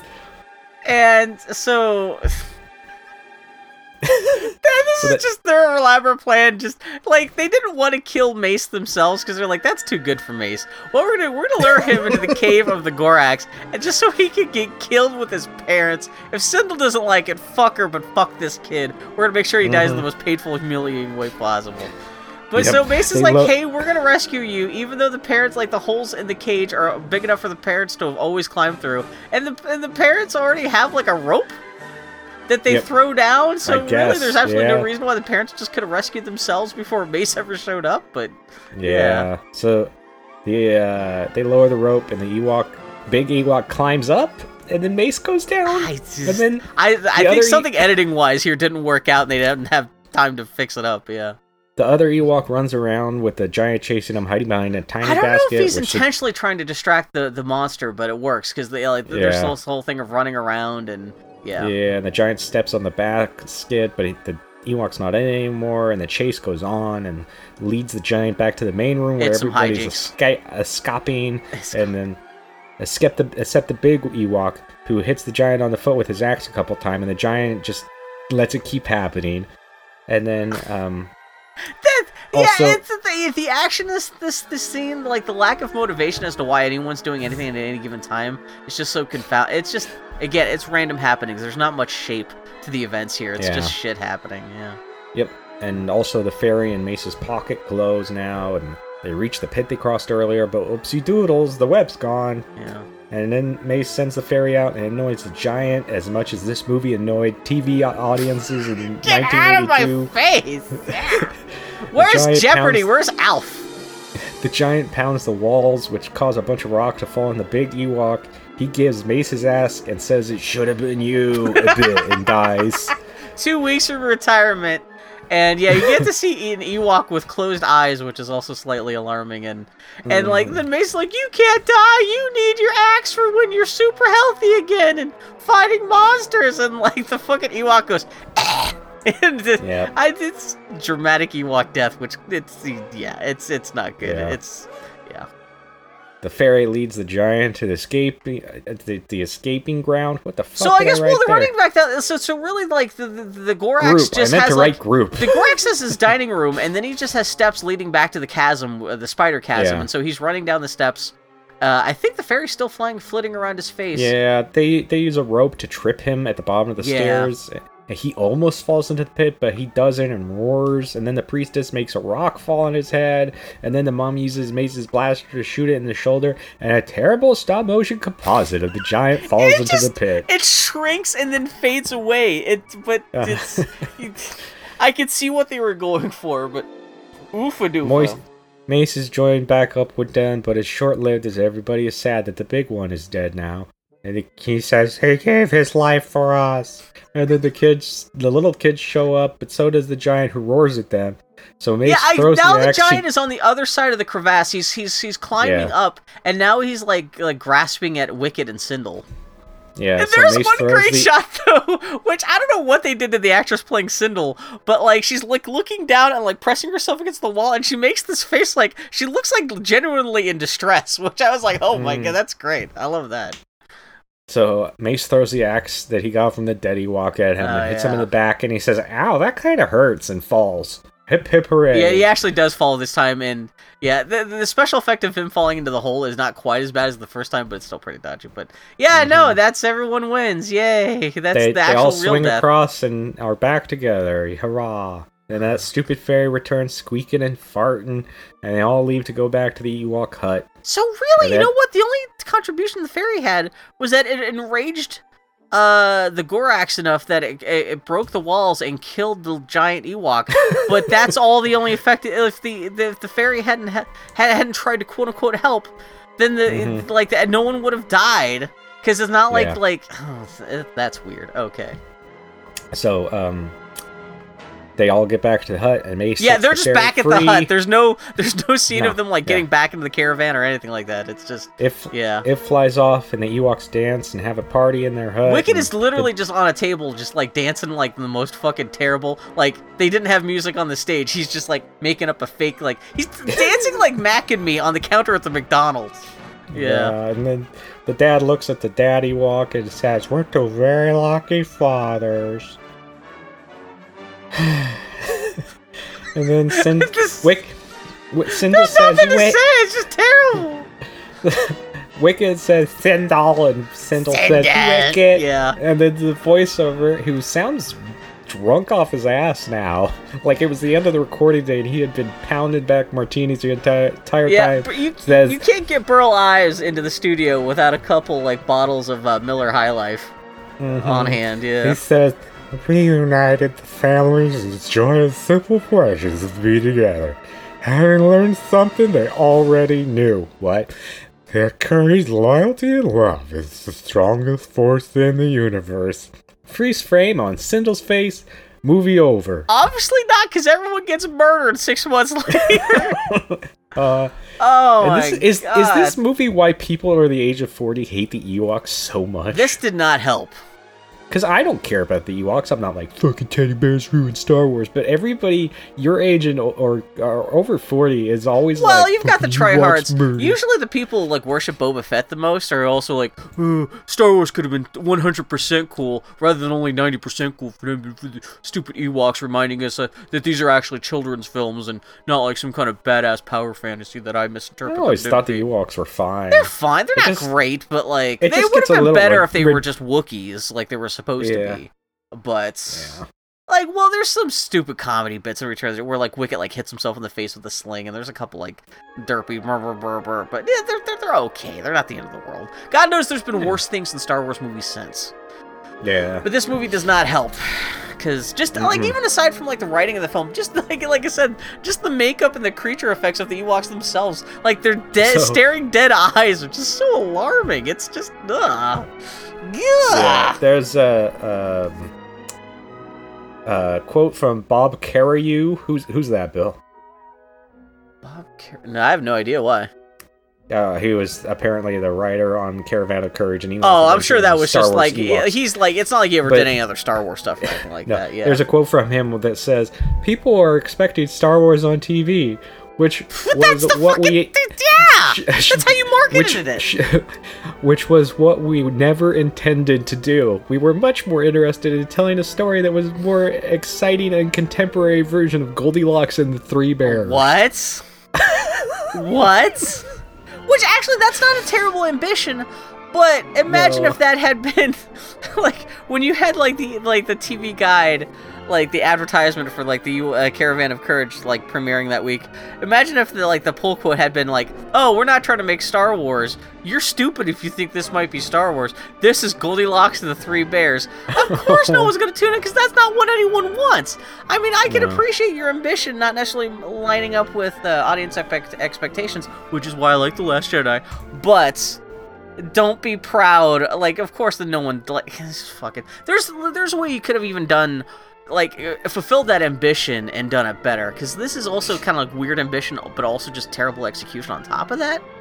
And yeah, So fuck that guy. The IMDb trivia page is a garbage mess. Which is the true for any IMDb trivia page. Yeah, but there's shit that says one of the matte paintings includes Winnie the Pooh sitting in a tree. I would be was surprised. But I searched for that, and you'd think there would be articles of like, you won't believe what's in this Star. No, there's nothing. Yeah. And well, then that's the thing where people can like they can put any trivia they want in IMDb and no one has to vet it or anything like that. Yeah. The one that pissed me off the most, I said to you, where is it? I just look at these photos of Sindel that you sent me, where she just looks like a tired 60-year-old drunk man. Oh, an online fan theory states that Sindel Tawani is Captain Phasma, who appeared in Star Wars The Force Awakens and Star Wars The Last Jedi. Audrey Miller is a year younger than the chick who played... What?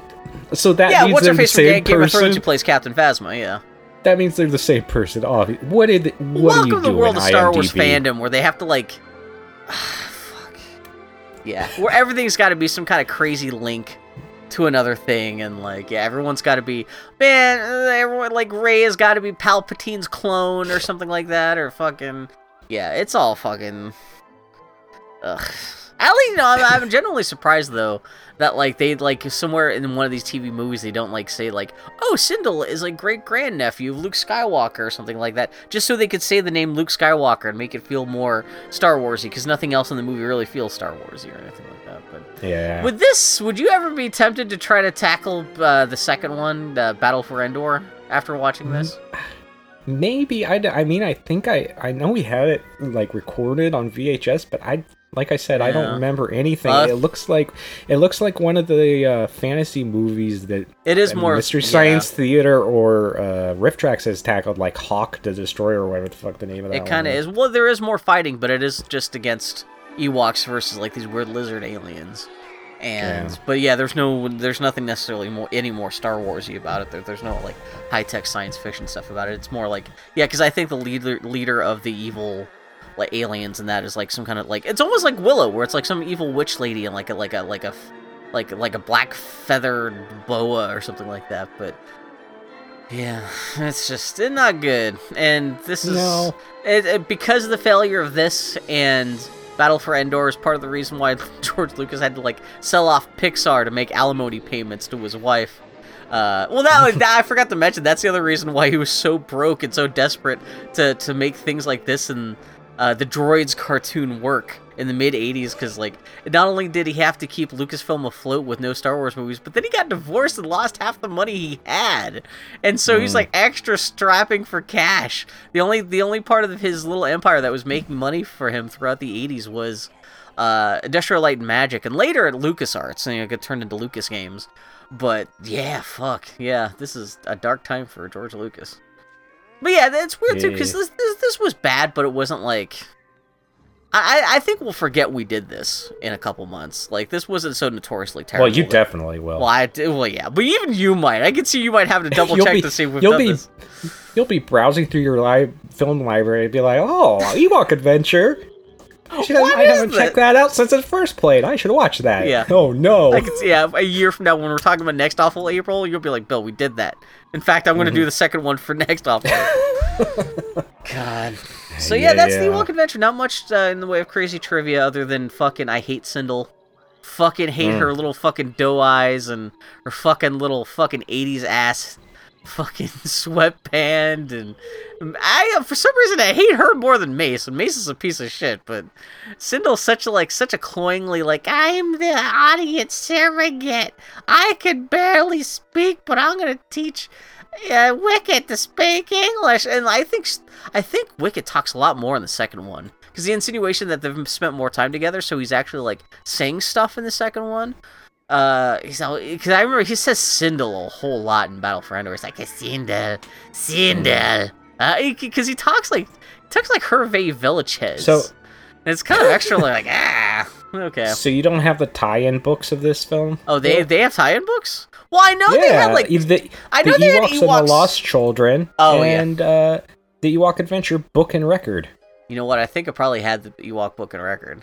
Like the adventure. Probably. Because I know they had like Ewok storybooks and stuff like that. And I know Joe Johnston, the production designer on this, he actually wrote and drew a Ewok kids book. But your parents will probably like get him anything that says Star Wars. It'll keep him occupied for a couple hours and get him out of our hair. Yeah, exactly. Yeah, and that's why the Nintendo coming out was such a blessing, because then I could really like, oh, Billy's playing Zelda. He won't be talking to us for the next 2 weeks. We don't even have to feed him. He'll just live on Reese's cups and Coke in his room while he's playing Zelda. So yeah, we're 2/3 of the 3/4 of the way through Awful April with fucking Ewok garbage. Again, that's weird because it wasn't that bad. It just wasn't good.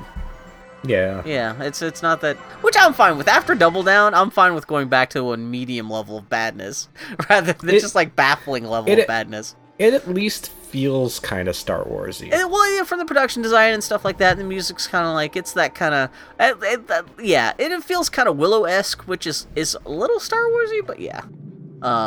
But it's still not great. You can see, you can see why this, I'm surprised.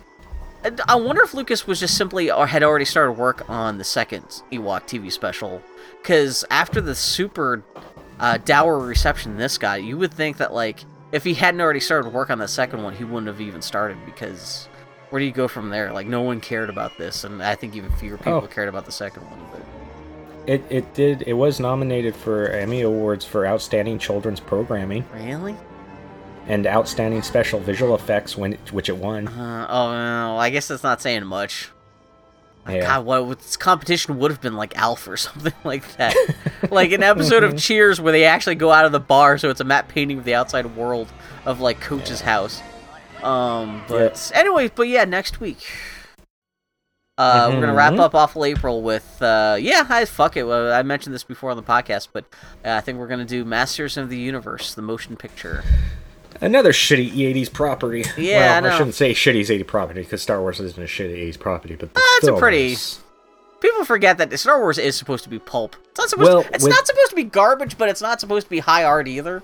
Between this, the holiday special, and the other Ewok movie, which is probably also garbage. I mean, it's batting 50-50 in the 80s. Although one of them was in the 70s, I know. Yeah. But Well, I remember, too, you know what like, I mean. when they announced that they were going to do a Clone Wars cartoon after the prequels came out, they had to swear up and down, because they were like, well, look, we know we did the holiday special and 2 terrible Ewoks live-action special. Oh, I forgot they had the Ewoks cartoon and the Droids cartoon. So that's 5 attempts to do Star Wars on TV that all failed. And so when they came out with the Clone Wars cartoon, the CGI Clone Wars cartoon, they had to swear up and down, like, look, we promise 6th time is the charm. We're not going to fuck it up again. And they actually did produce a pretty good cartoon. But, oh, God, yeah. I'm surprised. But next time, Masters of the Universe. He's Motor on Twitter. I'm the Grumpy Toy on Twitter. Tardy Podcast, Twitter, podcast.com. All that stuff. God, this is going to be terrible. Hopefully it's fun terrible, not like... It's a mixture, if I remember correctly. Because what little I've seen, it's so not He-Man. It's like they took just a random other shitty barbarian fantasy movie made for $5 and just put the He-Man name on it. But yeah. Do you know or care much about He-Man? Do you have any affinity for that from back in the day or anything? Oh, I was obsessed with He-Man back in the day. Really? Okay, I thought maybe it would have been a little bit before your time. Yeah. No, I had lots of He-Mans. Yeah, we'll talk about that next week, though. We'll get into more detail about that. So, okay. Yeah. So that was an Ewok adventure, Caravan of Courage. Next time, it's He-Man. Such a stupid. It's just so like. Oh, you know what? Every time. Like, illegal immigrants trying to get into the country, I'm just always going like, oh, it's another Caravan of Courage. Oh, man. Because you could apply that label to pretty much anything. Fuck. Okay, anyway. Yeah. That's all. We're going to go be sad now, so... Sindel, no. And, hey, at least Warwick Davis got a paycheck out of it. And he was because he was only like 10 years old when they made Return of the Jedi, so he would have still been like a little kid. He would have probably been younger than the kid playing Mace in that movie. So that's cool. He still got another paycheck. So fuck it. Oh yeah, no, a whole bunch of little people got paychecks, and that's always a good time. So fuck it. Yeah. Yep. So I got nothing. I got nothing. There's no clever wrap up other than that was it. That's sad Star Wars. Do we make a joke about how in the next episode after this we're all gonna get killed in the first 5 minutes for no reason whatsoever? Like, what's the what's the? We don't have Burl Ives here to play us out. Sindel was reunited with her family, and nothing bad ever happened again. Seriously, I'm almost kind of surprised. Oh, Jesus Christ! So until next time, keep feeling a whole pop culture. Goodbye, everyone. Take care.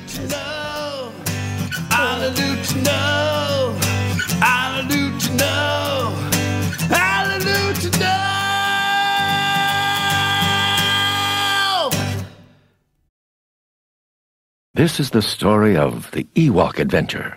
You can read along with me in your book. You will note it's time to turn the page when you hear the chimes ring like this.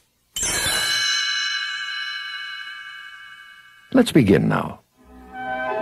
The tiny forest moon of Endor is home to a race of small, furry creatures known as Ewoks. The Ewoks live in simple tree huts and lead peaceful lives. One night, an Ewok family stumbled upon a crashed star cruiser deep in the forest. Deej, the father Ewok, sniffed carefully at the ship. Hearing a tiny cough, he peered inside and found a frightened, sick little girl. Deej held out his paw to her. As the Ewoks gently picked up the girl, a laser blast tore through the cabin. Hey! Put my sister down, you overgrown teddy bears! A young boy stood in the doorway, holding a laser gun. The little girl coughed. It's all right, Maze. I think they want to help us. Besides, maybe they know where Mom and Dad are. Well, okay. But I'm gonna watch these little furballs. In a simple hut in their village, the Ewoks nursed the tiny girl back to health. Deej's youngest son, Wicket, was sitting by her side and holding her hand when Mace came up behind him. Scram! Get out of here, mop face! Wicket dashed over to hide behind his mother's legs. You feel better, Sindel? I don't trust these weird fuzzy things. They can't even talk right. Day by day, Sindel got better until one day she felt strong enough to play with Wicket and his pet animals. But Mace was still uncomfortable with the Ewoks. Listen, sis, we should get out of here pretty soon. Mom and Dad might be waiting at the Star Cruiser. Wicket giggled excitedly. Sindel gasped and turned to Mace. Did you hear that? He spoke. Big deal. We've got to get back to where we crashed. Wicket cocked his head. Late that night, the two children sneaked out of the Ewok's hut and crept through the dark forest. They hadn't gone far when they heard a low growl behind them. Suddenly, a huge boar crashed out of the woods, its fierce eyes blazing and its sharp fangs bare. Run, Sindel! Head for that hollow tree! The children ducked into the tree just as the creature swung a mighty claw at them.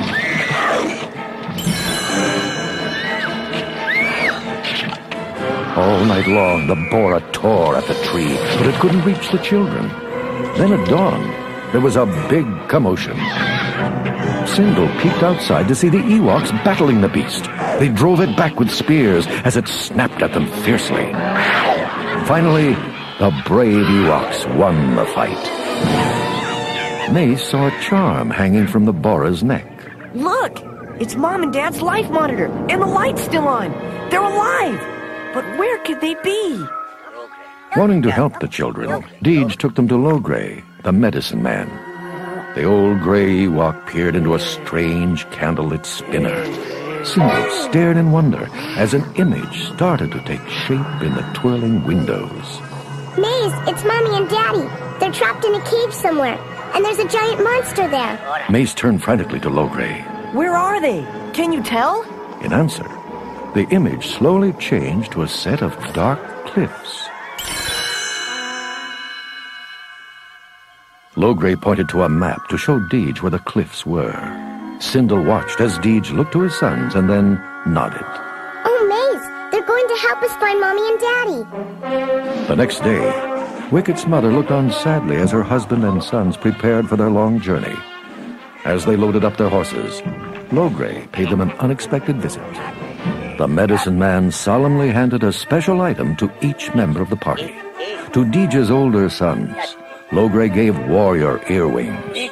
To Wicket, he gave a magic walking stick. And to Sindel, he gave an eternal candle. Then Logray handed Deej a tooth and a staff crown. Mace picked up the last item. A rock? That's what I get? I don't need any stupid rock. Mace tossed it over his shoulder. The caravan wound through the thick forest. Suddenly, a huge tree fell in the party's path. A tall, stocky Ewok named Chuka ambled from the woods, proudly carrying his hatchet.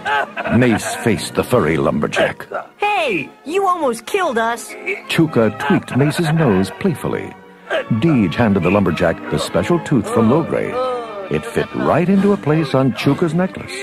The rugged Ewok nodded and joined the caravan. Later in the journey, the group came upon Kenk, an Ewok priestess. Deej explained their quest to Kenk and gave her the staff crown. As a test, the mystic handed the crown to Mace. Magically, it became an ugly lizard. Mace leaped back. Hey, get rid of that thing! But when Sindel picked it up, it turned into a delicate white mouse. Taking the staff crown back, Kenk smiled and put it on her staff. A perfect fit. Now there were 8 adventurers. Mace felt dejected. Nobody takes me seriously. I wish Mom and Dad were here. The young boy bent down to gaze at his reflection in a pond. Slowly, he extended his finger and touched the water's surface. Suddenly, the pond pulled Mace right in. The boy was trapped beneath the pond. Mace pounded on the surface with all his might, but he couldn't escape. Chuka tossed vines and branches into the enchanted pond, but the water just dissolved them. Finally, Wicket timidly poked his magic walking stick into the pond. He felt a tug. Sindel rushed to his side. Come on, everybody, pull! Slowly, Mace came out of the pond. The boy smiled shyly at Wicket. You saved my life. Thanks. Wicket patted Mace's head.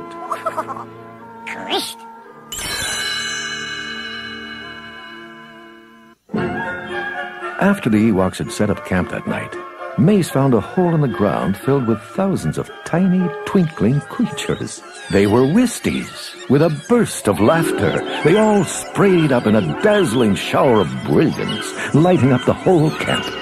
Sindel stepped out of her tent carrying her eternal candle. The Wisties danced wildly around the tiny flame. Laughing madly, they swirled right into the candle and disappeared. Mace glanced at the tall grass near the Ewoks' camp and discovered a faint flickering. Why, it's one of the light people. Hey, little one, you must have gotten lost. The Wistie danced about Mace's head, laughing and giving off a soft light. You should have a name. How about Isrina? Here, you can ride in my shirt pocket. The next day, the caravan stopped on some rocky ground. There ahead stood the dark cliffs they had seen in Logray's image spinner. Sindel turned to her brother. Whenever we get in a jam, one of Logray's gifts helps us. Where's your rock, Maze? Mace sighed sadly. I didn't keep it. Wicket nudged the boy and placed the magic rock in his palm. Thanks, little guy. I guess you bailed me out again. Chuka broke open the rock, revealing an arrowhead which spun slowly and then shot off to show a secret opening in the cliff face. After telling Sindel and Wicket to stay behind, the party followed a rock stairway to a pit covered by thick strands of webbing. Carefully, the group crawled across the pit. Suddenly, a huge spider clambered onto the web. Mace's eyes widened. Quick! We've got to cut the web! Mace hacked at the strands, but the spider was charging too quickly. Kink stepped forward, spinning her magic staff. Dazed, the spider stopped in its tracks. Chuka hacked through the last strand, and the spider fell into the deep pit. The adventurers crept down the damp tunnel and stopped at a huge doorway. Mace and the Ewoks gasped as a giant shadow passed over them. They were in the chamber of the giant Gorax. Mace peeked inside. That's the monster that captured Mom and Dad! Come on! They slid silently along the wall, watching as the frightening Gorax sat down to dinner. Mace pointed to a cage that hung in the chamber. Look! There are my parents! Bravely, Gija's son, Michi, raced across the chamber and danced in front of the Gorax. Mace watched as the giant angrily chased the Ewok out of the room. We'd better hurry! He won't be able to keep that monster busy for long! The Ewoks dashed across the chamber, rigged up a springboard, and sent Mace soaring up into the cage. He hugged his parents tightly. I'm so glad you're all right. Now we've got to hurry. Here, I brought some rope vines. Mace and his parents slid down the vines. Suddenly, an angry bellow filled the chamber. The Gorax stumbled back in, still chasing Ouija. Everyone bolted for the door, everyone but Chuka. Bravely, he swung around and charged the monster, hatchet held high. The Gorax tried to snatch the furry Ewok up, but Chuka was too fast. The lumberjack hacked the monster hard on the leg. Suddenly, a bright light sprang from Mace's pocket and buzzed around the giant's head. Go get him, Isrina! Swinging at the tiny glow, the Gorax smashed his fists into the wall, sending rocks flying. In horror, Mace saw the shower of stone crash down on Chuka. He dashed over to his fallen friend. Chuka, get up, please! But the wounded Ewok was dying. Chuka smiled weakly, handed the young boy his prized hatchet, and tweaked him on the nose one last time. The Gorax was about to grab Mace when Isrina made a dazzling dive at the monster. The Gorax swatted at her madly as she flew around his head. Finally, he dashed blindly out of the chamber. The Gorax thundered down the tunnel. Ahead, the Ewoks had stretched a vine tightly across the edge of the spider pit. With a howl, the creature tripped over the vine and sailed into the abyss. The Ewoks cheered wildly. Sindel appeared on the other side of the pit and waved to the group. Mommy! Daddy! Suddenly, a hairy claw rose out of the pit and reached for her. It was the Gorax. I'll save you, sis! Mace grabbed a strand from the spider web and swung across the pit. He hurled Chuka's hatchet right at the Gorax. The creature plummeted downward for the last time.